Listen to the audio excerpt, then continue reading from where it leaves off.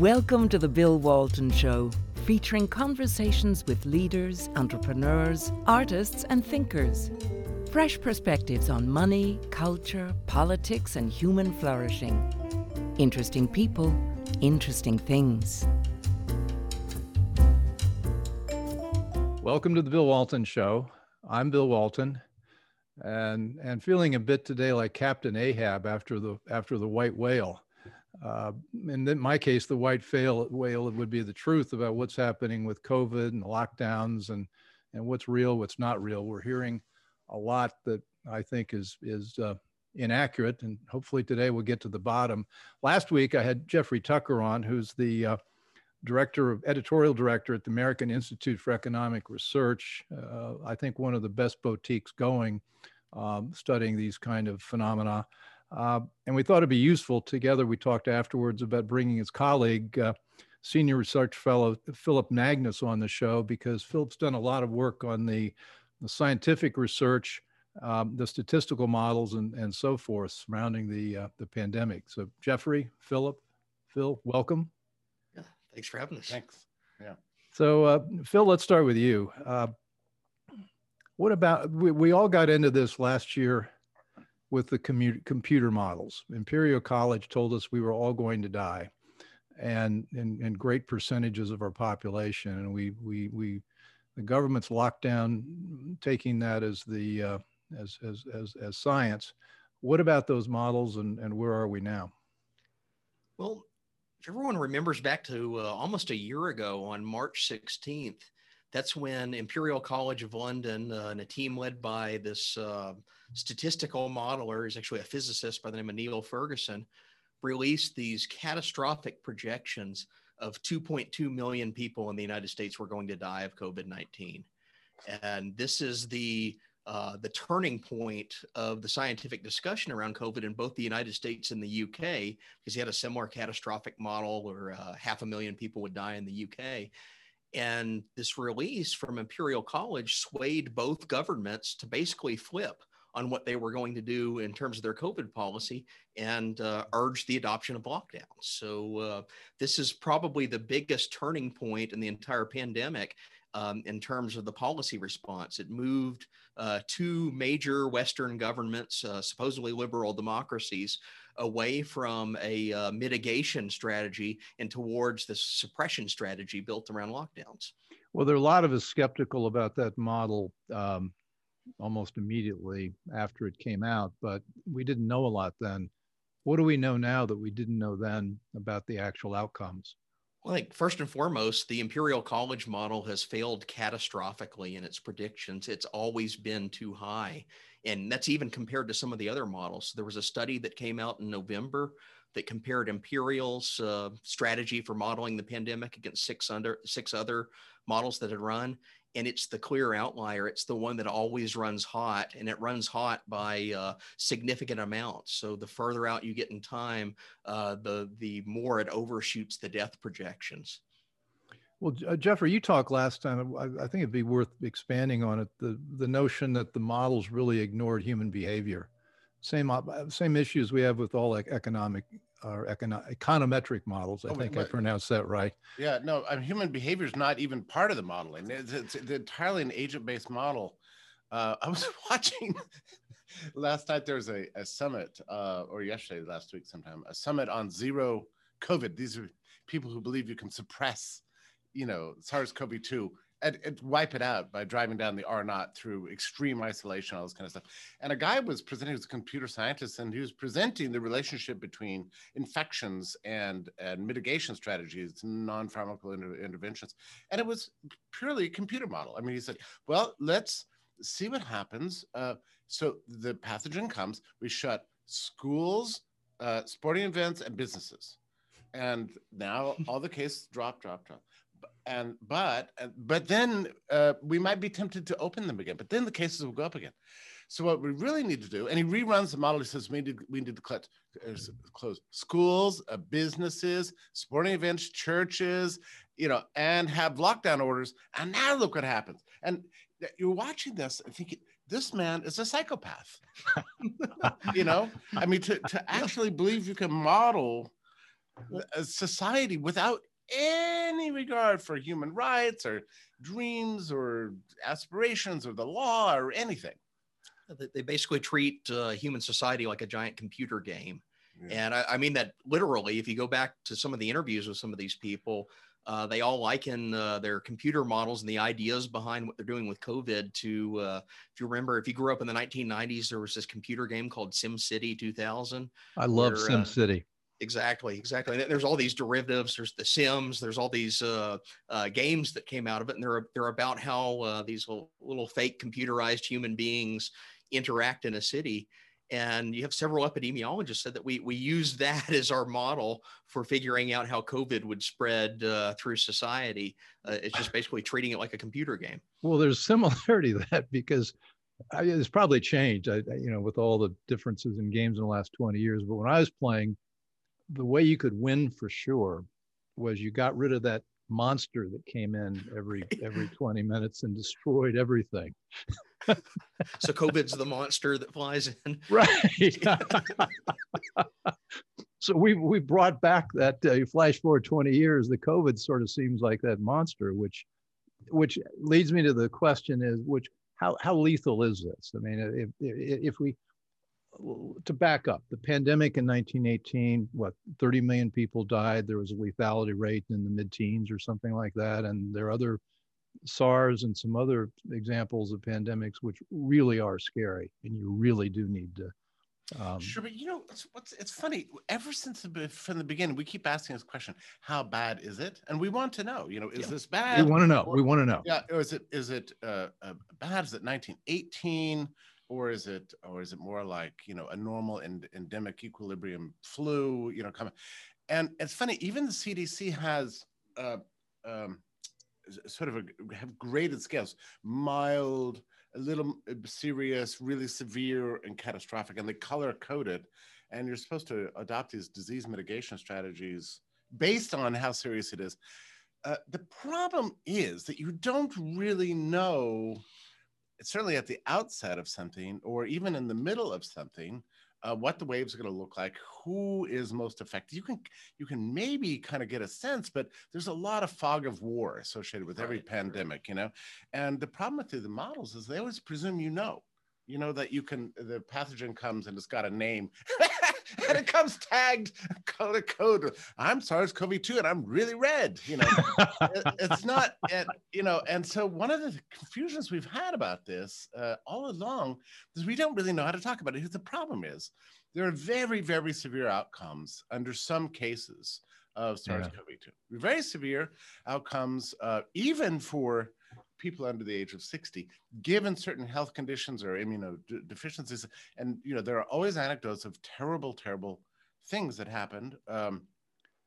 But they're just that. They're anecdotes. Yeah, they're anecdotes. And I had a very scary meeting with a congressman 15 years ago, 20 years. I just come to Washington. I was running a public company, and I want to understand how Congress thinks. And I'm in talking with this guy, and he says, we're going to do this law because this happened.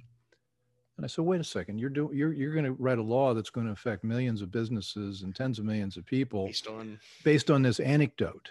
Because of this bad thing that happened to this woman at this point in time. We're supposed to change all our behavior based on that. And it seems like that's a lot what we're looking at here.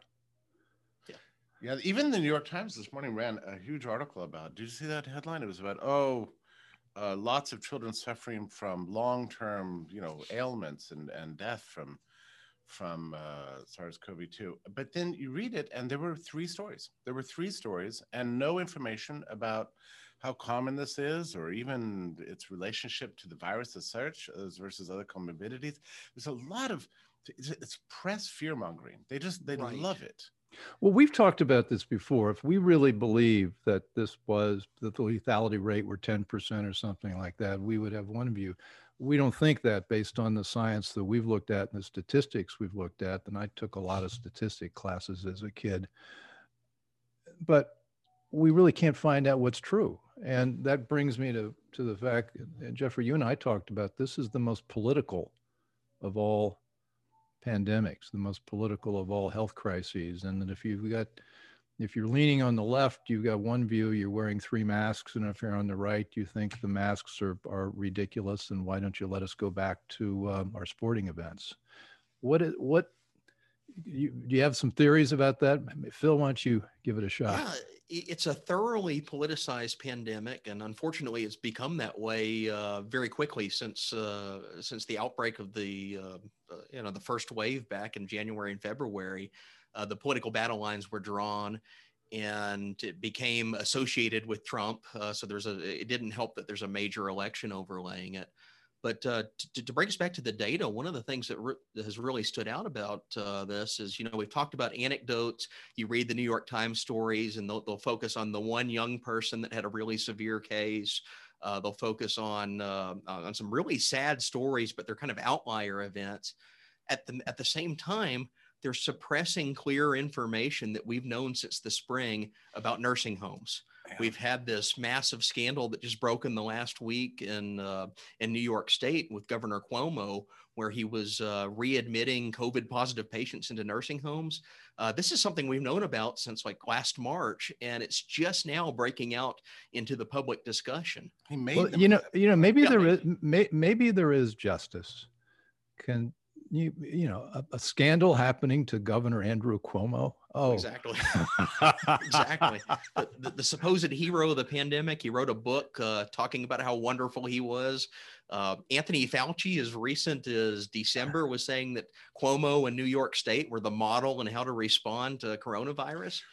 Well, aren't the stats at something like 40% of all COVID deaths have occurred in nursing homes? Yeah, depending on the state. Yeah, maybe that's overall nationwide. And the severe outcomes associated with states is very much connected to the demographics of the nursing home population. This is one of the reasons. South Dakota has, I think it's a higher percentage of nursing home than, for example, Vermont or something like that. Yeah. It's just a demographics and also living conditions. So nursing homes, and when did the nursing home information come out? That was like in February. So right? Yeah, the very first outbreak, if you remember back in Washington State, when the first COVID cases arrived in the U.S., this is after the cruise ships, but the notice was it's arrived in Seattle. The first outbreak was a nursing home. And we knew it just, the virus rampages its way through these closed facilities. Yeah. Nursing homes are places where you can actually get a fatality rate of like 10% of the population. And that's basically what it's been in Massachusetts, which has some of the best stats on it. We found that like 1 in 10 pre-COVID nursing home patients has died from this disease simply from it flowing through the nursing homes. And I think less than 1% of the population lives in a nursing home. Exactly. So it sort of leads you to, if you're a public policy person, a state or local authority, maybe you ought to focus on that, not so much on everybody else. Yeah, isn't it so interesting? That we all pretend we're doing science here. The very first U.S. really severe case was a nursing home. Yeah. And instead of saying, wow, we might have a nursing home problem, we said, lock down the whole country. Yeah. So focus on everything but the one area where we know that this is a severe, serious problem. So Phil, you're an economic historian. You've written a lot. I want to get you back on to talk about the 1619 project at some point, but let's focus on the other economic historian. Is there any precedent in history of this kind of response to this kind of virus or bug or flu or whatever we want to call it? Yeah. I mean, you could go back to the Middle Ages and find like this medieval style quarantines of closing off a city. And that's really the only precedent that we have. And of course, none of that's nationwide or worldwide. And actually what you find in the evidence is prior to about March 2020, most epidemiologists considered this lockdown approach to be kind of a fringe, dangerous theory that should not be undertaken. And I went through, mounds of epidemiological literature going back decades, and it was report after report after report As recently as the fall of 2019, Johns Hopkins University wrote a report for the CDC on pandemic influenza. And they said the one thing you should not do is lock down society. They said this is going to have severe harms and very little in the way of benefits. So this goes all the way back. What I want to make sure everybody goes to the American Institute for Economic Research website, because you've got a treasure trove there of information about this and a lot of other useful whatever. And you guys sponsored the Great Barrington Statement. Right. And I guess you're based in Barrington. Right. We should be clear about the language, because people accuse us of having sponsored. We hosted the event. Okay. Let's clarify. You hosted, yeah. and what came, and there were a lot of very smart people there. I think there was a fellow from Stanford there, Dr. J. Yeah, and I think, was Scott Atlas there yet, or no. was he already working in the Trump White House? He was already in the White House, yes. So what was the gist of that? What did we? Because I think if people who are of our point of view, more libertarian, are looking for science, I think that's about as good a summation as the sciences we've got. It was never intended to be some sort of radical statement. It really is a plain statement of cell biology and public health, and a plea that we focus on the problem rather than pursue strategies that will have adverse consequences long term. And urged people in non-vulnerable populations, which is almost everybody, to live life normally, and in anticipation that we will obtain, as we often do with these kinds of particular sort of viruses, herd immunity, which is an evolutionary strategy, or it's a phrase to describe an empirical result we've seen again and again and again. Quick sidebar: herd immunity. It's been demonized, yet it's exactly the way these viruses play out. Could you give me a brief description of what herd immunity is? I mean, herd immunity is basically a biological fact, and in the epidemiology literature before COVID, it's like one of the standard things that appears in the first chapter of the textbook on how the immune system works. We can think of it as herd immunity is the cumulative effect, now that we have a vaccine, of people that have naturally acquired immunity by getting the disease and recovering, plus those that have been vaccinated. So these are two components that work hand in hand. Unfortunately, the media has completely distorted this and presented them as if they're adversarial, or as if natural herd immunity is like this dangerous strategy. It's not a strategy at all. It's a biological fact, similar to like gravity is a physical fact. So when we got backing up to when this all started, we ended up with the state and local officials playing God. Yeah. And then they decided what was essential and what wasn't essential. And you were an essential worker, you weren't. You're going to close this business, that business. They left Walmart open, but they closed the corner store. You all are both exceptionally well-trained economists. Explain why that's a catastrophic concept, essential versus non-essential. It's the essence of central planning.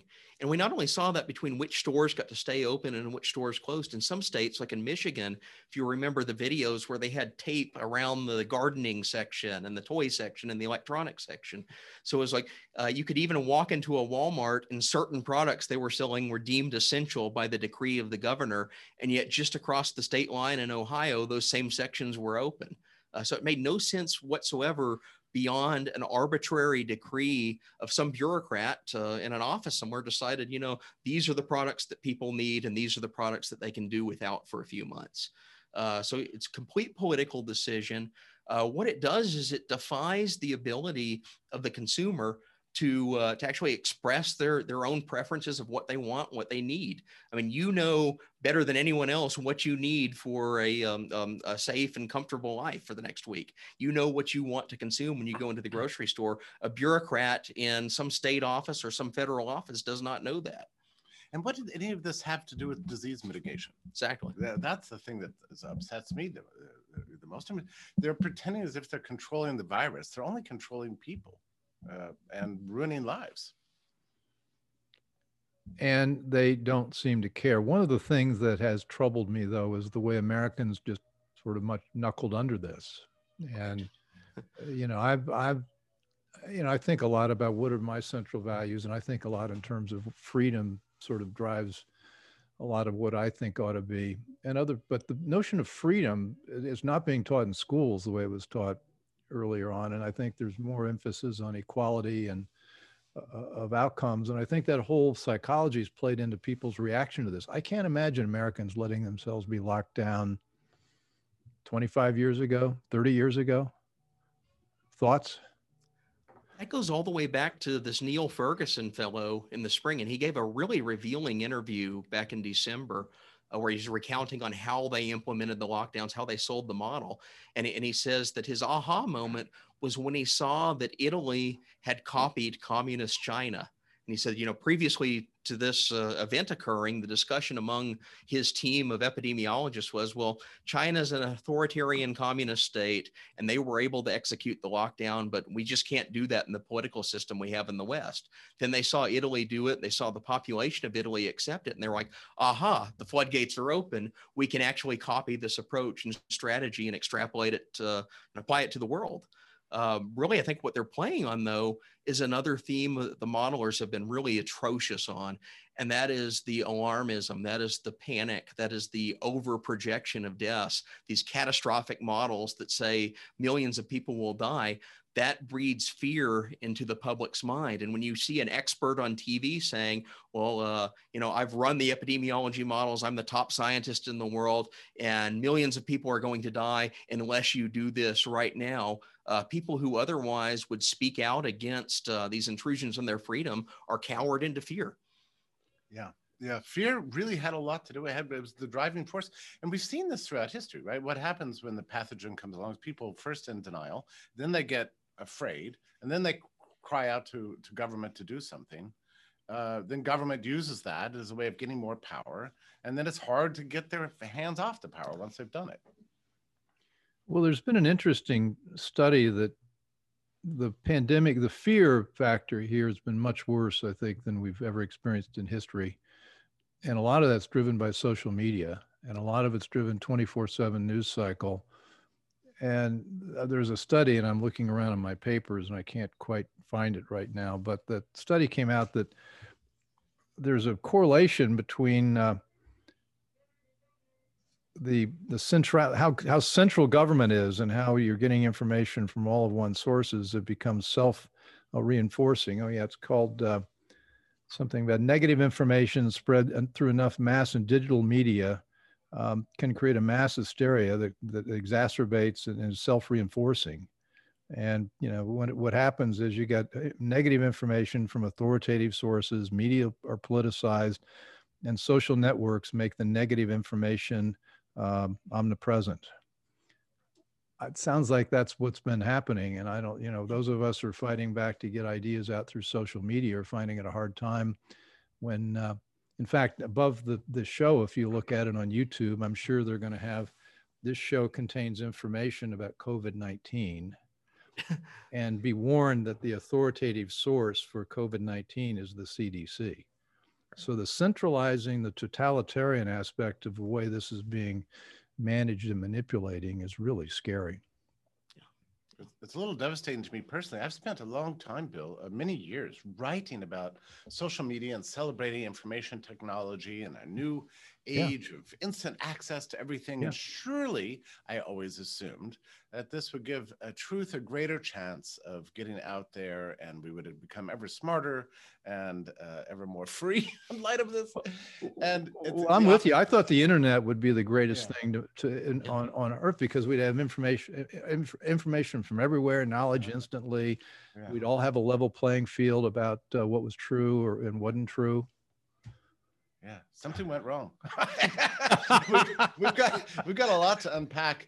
I think the problem ultimately is that technology cannot fix problems of human nature. This is, we are still kind of a deeply ignorant people. And there's a reason why freedom and human rights are the rare thing in history. They're hard to get, hard to keep. It's very easy to lose all that stuff and default back to our lizard brains and and disease fears and panics and I didn't know how likely it was that we could ever go there. I never have experienced anything remotely like this in my whole life. So, I think it's just shifted probably for you. And I think we were talking about this last night. Yeah. It's kind of like changed my perception of the social order and the fragility of civilization and the intelligence of the average person. I mean, a lot of things are coming under question these days. I want to do some work on the social cost of this, because I think the psychological impact of people being masked, being 6 feet, social distancing, I'm getting a little tired of stepping up to somebody to talk with them and have them back away like I've got the plague. And that's happening all over. You go into a supermarket now, and if you go the wrong way down the one-way aisle, you're a criminal. You're mass. You're terrible.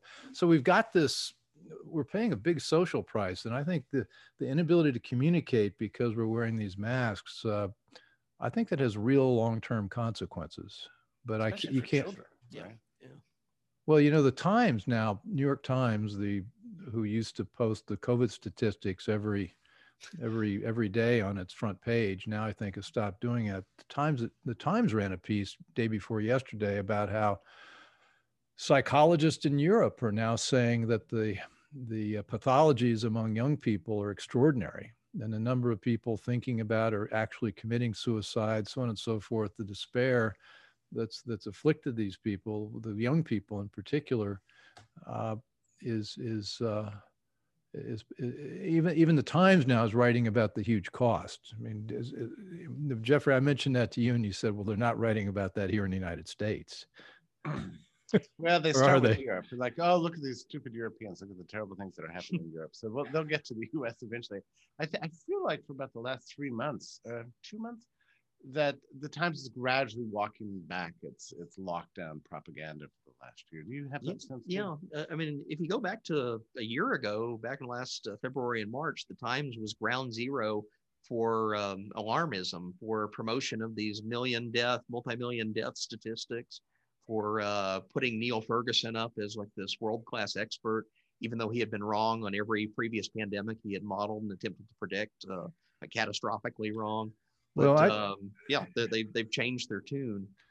Well, I thought Joe Biden getting elected president, if he was elected, but I'm not going to get into that one today, was a very bad thing, except for one thing. It does seem to feel that if they could link the pandemic to Trump, I think they would have tried to bring that into the impeachment if they could have. But Trump is gone now. They've got Biden, and so they've got to get on with it. And I think Biden came out and said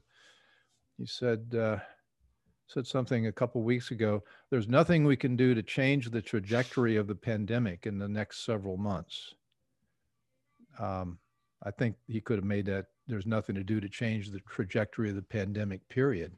But they're starting to say that they want to get out of the way, which leads me to the path out of this, which are everybody's locking onto the vaccines. Do the vaccines work? And are they the key to the promised land? I think the evidence that's coming out of countries that have really high vaccination rates, it's pushing them toward that herd immunity threshold. That plus the naturally acquired immunity is the basic science behind it. Are vaccines the end all to the pandemic? Probably not. In the sense that this is a disease that's going to become endemic. It's going to persist as just a part of human society for time indefinite. It's going to become more like the common cold, just a regular seasonal strain. Vaccines do get us closer to that point, but it's not something that it's like we all take the vaccine and it magically disappears. One good thing about the vaccines is that it takes people who are in a state of fear and panic, who've been living inside their cramped inside their apartments, afraid of the virus, and gives them the sense of freedom and confidence that they can interact with others. Now, it's true that placebo could do the same thing, but I'm grateful for the vaccine just for that reason. It's emancipated people from their own debilitating psychological terror that they've experienced for the last 12 months. Yeah. Do you worry that now that the political class has recognize that they can bring about lockdowns and enforce social behavior, that they'll use those same strategies with the next big thing that happens, or the next scary virus, or it could be used for the environment. Absolutely. As I said, the floodgates are open now that they discovered they can get away with this. And one theme that I've really picked up on that hasn't been given a lot of attention is the policy mechanisms used to implement these. They were all executive orders under emergency powers. They were governors and mayors and presidents and authority figures invoking powers that are outside the normal deliberative legislative norms. We never had a Congress meet and debate over the COVID lockdown bill. Right. Rather, it's a governor or a president or someone stepping in and saying, well, our bureaucratic advisors at the CDC or our public health authority has said you need to lock down now. Therefore, I'm issuing an emergency edict that'll cover the next 2 weeks. Then 2 weeks becomes 2 months. 2 months becomes a year. So it's a perpetual extension of this emergency state through emergency powers with basically no legislative checks and very minimal judicial checks on it. But, one thing that could prevent that is if there are severe outcomes for the political class from what they've done for the last year. Right. And the latest data on basically our children have lost a year's worth of education. It's very tragic. The people have been denied in-person education. They've not been getting an education. It's really tragic. The missed cancer screenings, the health effects and the consequences, psychological and otherwise. It could actually lead to a kind of public backlash. And I'm actually encouraged. I mean, Cuomo's under severe investigation. He's being denounced even by CNN. Newsom's about to be recalled. Donald McNeil of the New York Times is fired. A lot of lockdowners are going down. You're starting to see this trend. The biggest lockdown people are actually experiencing right now political and professional meltdowns. And I think that's a very good sign. And then on the other side, you've got Ron DeSantis as, a hero to the multitudes, as is Kristi Noem in South Dakota, the two most open advocates of openness in their states. Well, you're right. I think there's going to be a tremendous backlash against the teachers' unions. Yeah. I mean, this has always been their agenda, but now it's naked. Yeah. And it's anti-science. I mean, you even have people that are pro-lockdown are saying that, well, this is not a disease that places school-age students at high risk. All the science says that we should reopen our schools, and yet you have teachers unions and education bureaucrats that are politically invested in, basically living the easy life, are resisting, even to the point that governors like Gavin Newsom, who's about as pro-lockdown as you can get, is now in a battle with his teachers unions because he knows that they're costing him his political career. Yeah, isn't it incredible? The closing the schools is one of the most, I still cannot figure out how it really happened. Yeah. Bill, you said this is always the agenda of the teachers unions. I'm not sure I understood that the goal of teachers unions was not to teach, was to sit at home on It's to get paid. Yeah. The goal is to get paid. I don't know. Well, I owned a couple of education businesses, K-12 education businesses that contracted our services to public schools, and I got to know them pretty well. And they're not that interested in. The interesting thing about that experience was there are lots of people who are dedicated teachers, lots of people who love the craft and care, but that's not the union. And the union is basically doing a work rule thing, trying to keep people out of that. And we had a program that taught kids Spanish and French, and we were looking for teachers who'd been in the school systems to teach it. And for every one teacher in the school system, there were 10 others who had been in it, who hated it, who wanted to be a teacher, who wanted to be helping kids. So they're out there. I mean, the impulse to teach and to run schools is terrific, but you don't find it among the unions. So where do we go from here? Are we going to end up with national vaccine cards in order to travel on planes? I don't believe that's going to happen. I think the polls are actually too lopsided on this question. I think half the people are not getting, if they have the choice, will not get the vaccine. I don't know how you how you have a mandate under those conditions. What do you think? Well, the whole thing with the vaccination, I mean, people are talking about mandates. We're so far away from that point of it even being an issue. I mean, right now, the problem with vaccines is there simply aren't enough of them, and the governments of several states around the country are completely botching the rollout. Yeah. There are people that want to get vaccinated that would volunteer and possibly even pay money to get vaccinated if they could, but they're barred because of bureaucratic rules and inept, incompetent rollout. Have you gone onto the websites to try to sign up for a vaccine? Oh, it's atrocious. It makes like the Obamacare website look exactly. like Google. Obamacare was a brilliant website by comparison. And you can go on, I've looked on some of the websites locally in Massachusetts and Connecticut, and they'll say that there are vaccine doses available at the local Walgreens or the local CVS, but you don't qualify for it unless you meet these 10 different conditions that you have to go through and check all these horrific boxes and fill out layers and layers of forms. And it turns out that, okay, some of the conditions make sense. It's like they want to prioritize the elderly, but then all these other stipulations or categories, like, well, if you work for the government or you work in certain preferred, or I guess they call them essential industries, you get preference for it. But it turns out there's not enough people in these industries to actually to meet the doses that are available in some of these locations. So what do you have is a mismatch between the supply for the vaccine and the demand for the vaccine, and also the access to the vaccine. Which is why we don't like the top-down solution. We like the free market voluntary exchange solution. We got a minute or two left. What about some final thoughts? What should we be telling people about how they ought to be thinking about this, and what we ought to be encouraging them to tell their friends? Yeah. By this, I mean the lockdowns and where we go from here. Yeah, so quit listening to the panic mongers of the epidemiology modelers.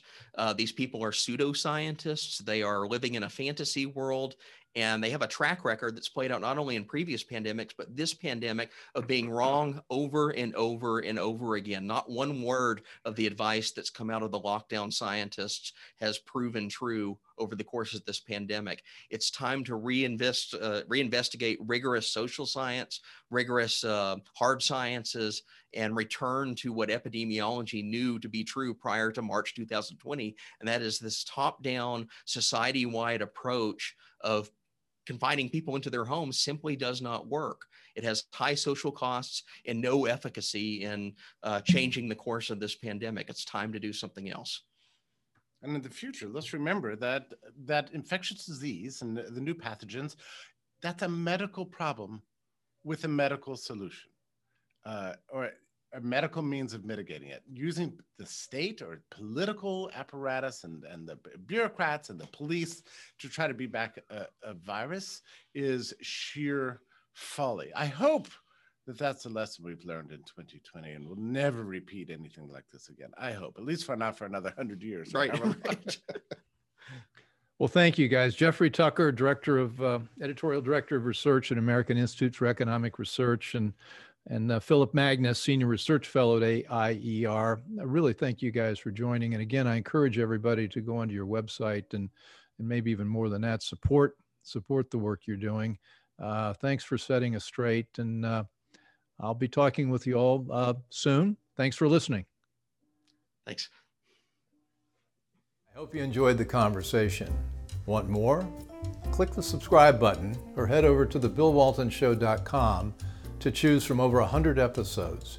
You can also learn more about our guest on our Interesting People page. And send us your comments. We read every one, and your thoughts help us guide the show. If it's easier for you to listen, check out our podcast page and subscribe there. In return, we'll keep you informed about what's true, what's right, and what's next. Thanks for joining.